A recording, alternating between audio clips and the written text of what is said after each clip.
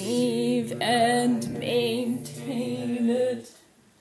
May we completely realize the Tathagata's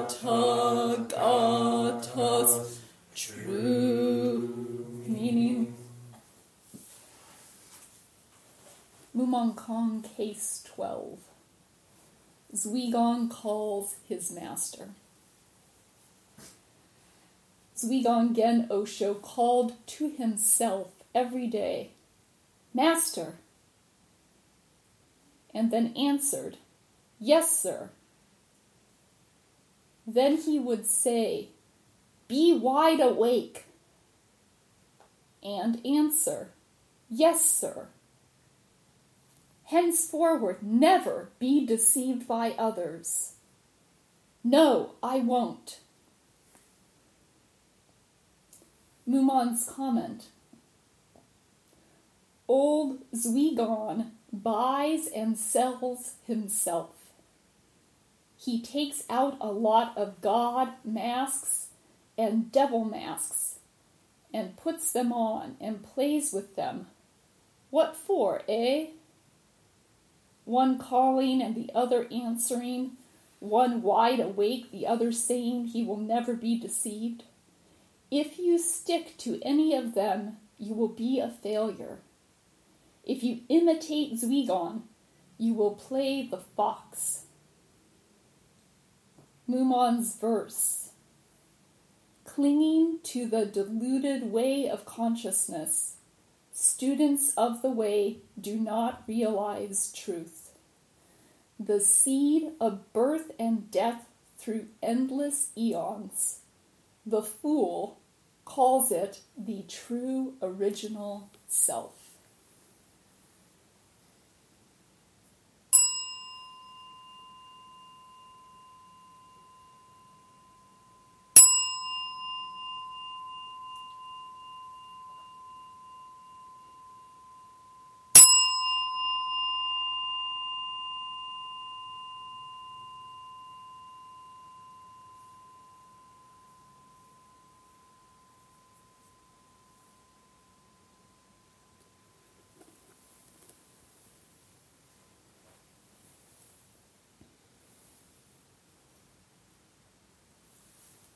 What a lovely expression of vow energy.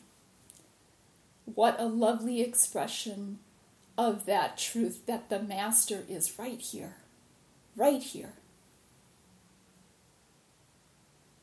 What a wonderful tribute to the fact of an inner knower who is completely reliable, completely trustworthy, can be independently accessed and needs no verification. Working with this koan often first means working with just that.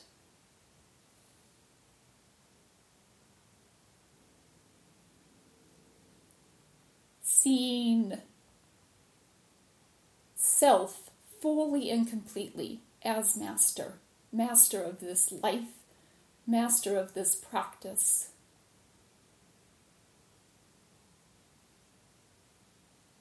Fully able to see clearly, to access appropriate decision-making guidance on the path, on the instant-by-instant, moment-to-moment path. So we come to know this part, and then we grow and nourish it.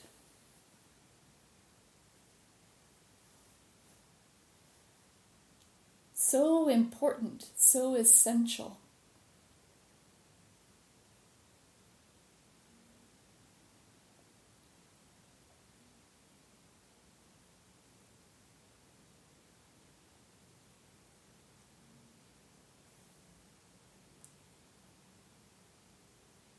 So we have the main case here where Zwigon is calling back and forth to himself.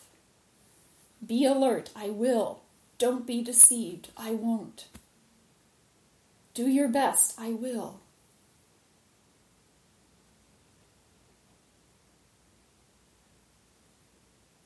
And then we've got the commentary and the verse.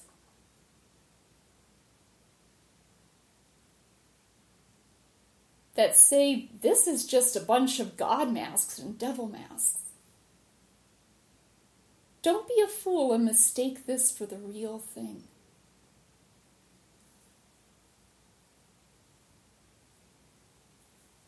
What I'll say here and now is that as vital as this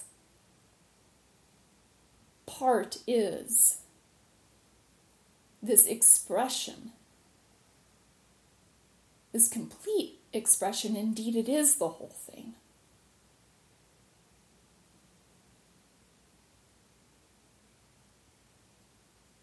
As vital as it is, there's also more. There's also a further step.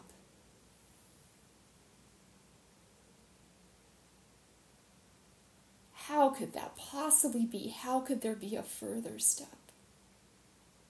There's a further step because the picture is bigger than you think. Unfathomable, perhaps.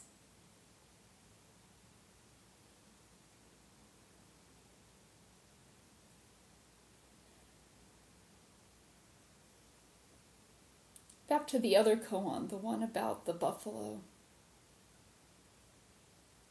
and the tail. When I was first leaving the monastery about 7 years ago, I wrote a poem in response to this koan, the buffalo koan. And the beginning of the poem stated, "This tiny tail is the whole goddamn thing. The whole thing!" Exclamation point.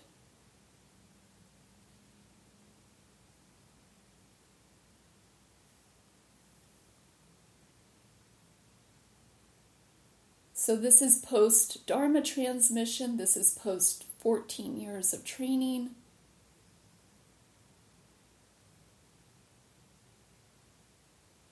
And this is post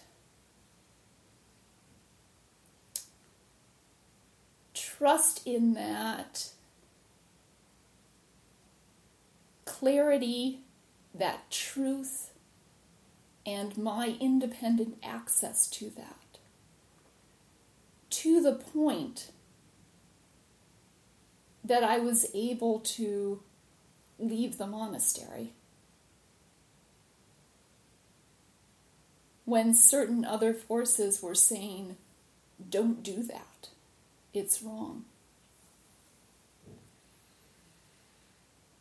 Again, this clarity, this strength, this trust, this resonance with one's own internal guidance system, this ability to distinguish between what's that and what's ego delusion. Because sometimes those two get tricky, but sometimes not. And the trust to also independently know when we're not confused. Vital, important, worth following.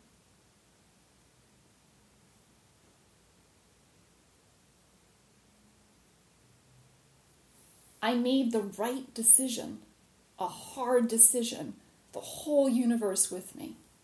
The whole universe with me.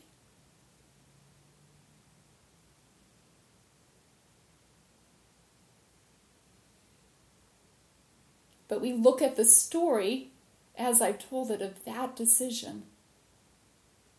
Just know there's always a bigger picture around it.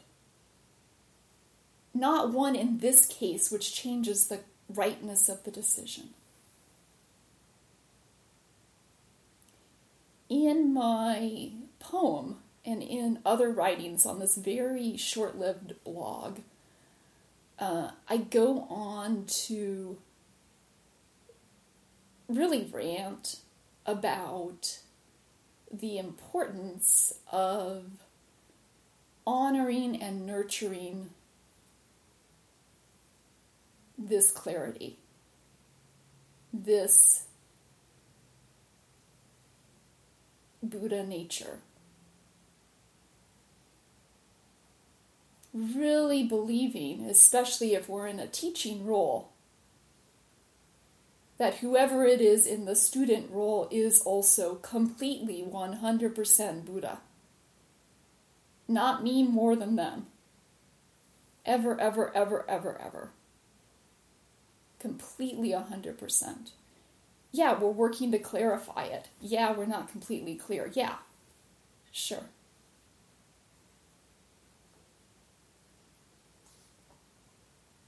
And I said, and I still say, that's our job as teachers. We're servants to that light. And we have to come to know that, because it can have particular flavor, particular expression does have unique expression in each individual. So there is some coming to know of individuals.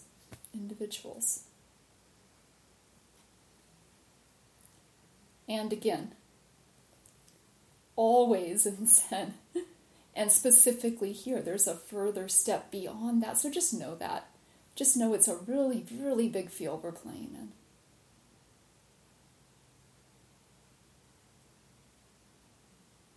Really, really big field.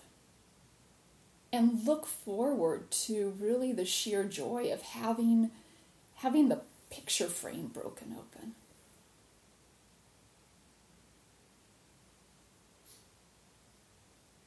Oh, this doesn't quite fit my picture because it's a bigger picture. The truth is a bigger picture.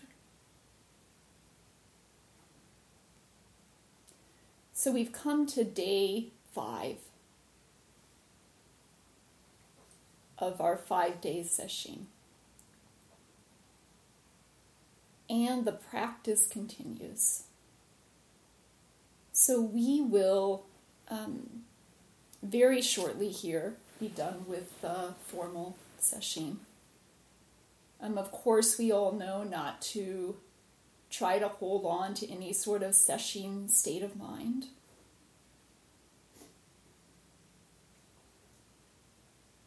But instead, we turn to a different type of practice out in the world.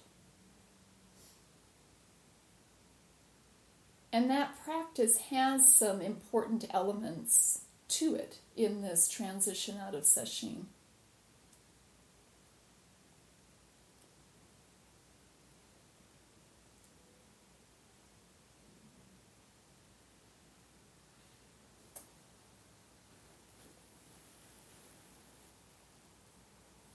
Let's do this.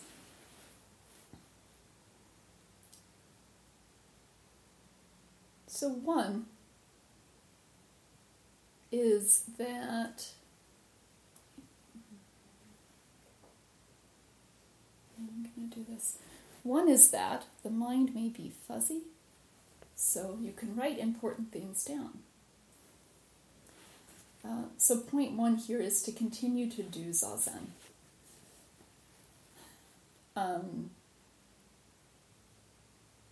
We've done a lot of work to cultivate the ground, to cultivate the soil.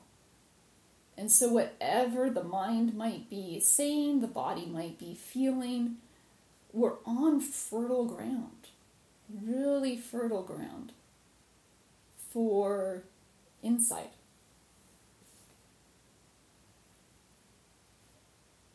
So even if you're only able to do a little bit of Zazen, do some. And I think you'll be glad you did. I'll be going to Sunday program tonight.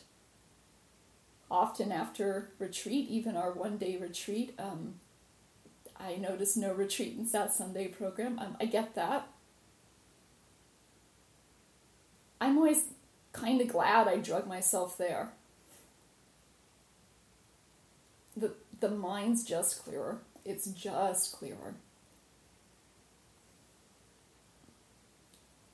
So give yourself opportunity to enjoy that and also to continue to see what might be right under the surface here. Now, I had a kind of insight this morning. I had no idea it was coming. I had no idea. You never know. We also continue to do Zazen to ground the energy. So even in our effort to keep the energy out of the head and lower in the body, so I'm talking energetically, so instead of buzzing up here, we've moved it down somewhat.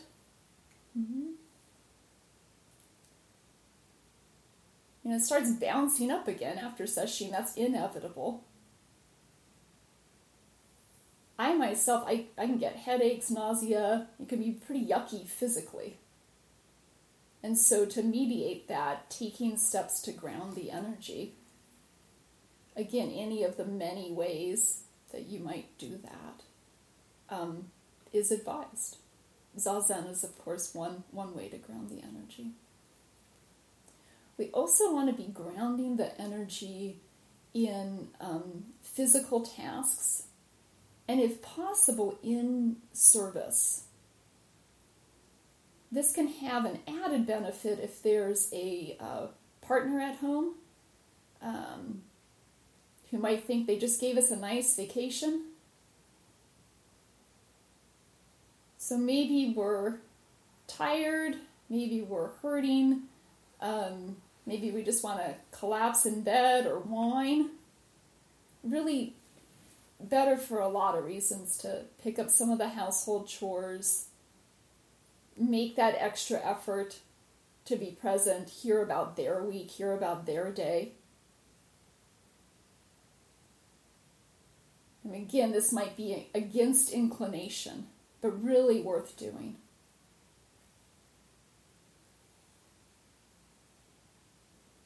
In this kind of service, and even if it's just cleaning our own house, we're moving the energy forward. We're moving the practice forward, just like we do during work practice.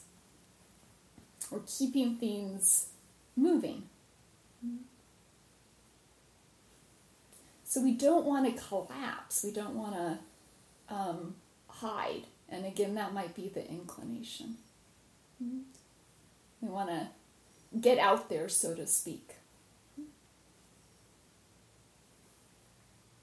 Get out there where the 10,000 things are, so that the 10,000 things can continue to advance and realize the self. We know ourself in relationship. We know it in relationship. Different kind of work than the work on the cushion. But this is our work now. We're integrating. And again, we do this practice during sesshin. We get to see some of it happening. And most of it we don't get to see happening. Most of the rumblings. I don't even know if subconscious is the right word, but we don't get to see it. So all this gets to continue too. And it continues in this way.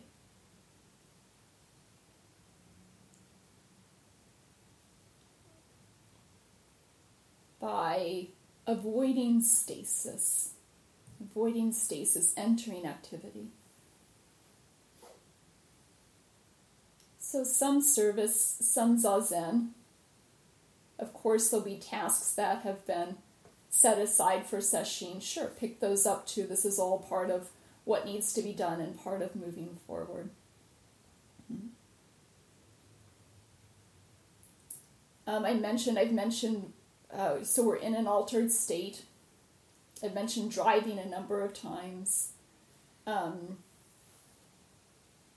just to be aware of the altered state, potentially altered state. Also calculations. I'm a clerk for work, so things I might double check, I'll triple check. Things I might not check, I'll check or check twice.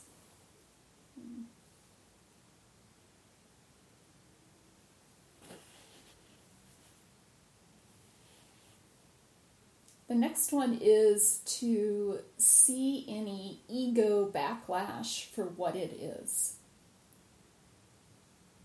What do I mean by this? In paying attention to not our thoughts,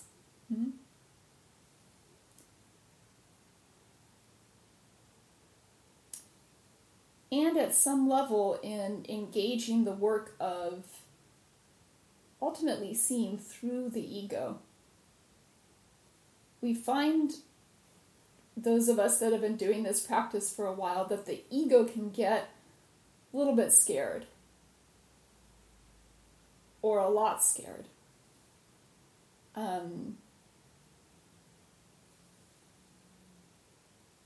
Scared and feeling like, okay, great, we're done sitting, it's my turn to shine. All hell breaks loose. So this could take the form of the inner critic. So one or more voices in the head sometimes. The inner critic's been the most prominent for me. So some voice with some story about how I stink.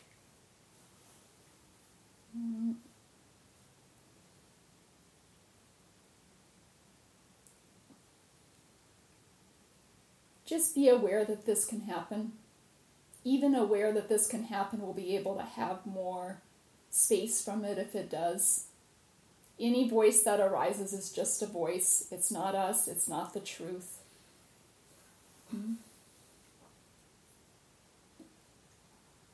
It can be loud and kind of annoying for a while.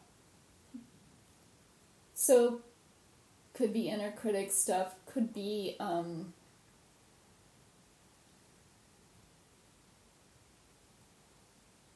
of manic energy, wanting to make big decisions.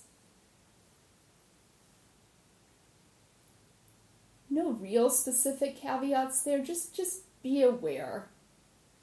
Okay, some of this could be ego backlash. Not even good or bad, part of the tapestry here. Maybe consider putting off major decisions. We used to say 2 weeks, but a little while anyway. Let's see if I had anything else here.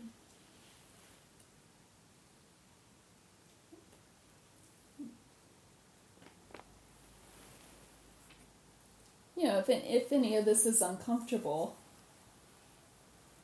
dealing with the reemergence of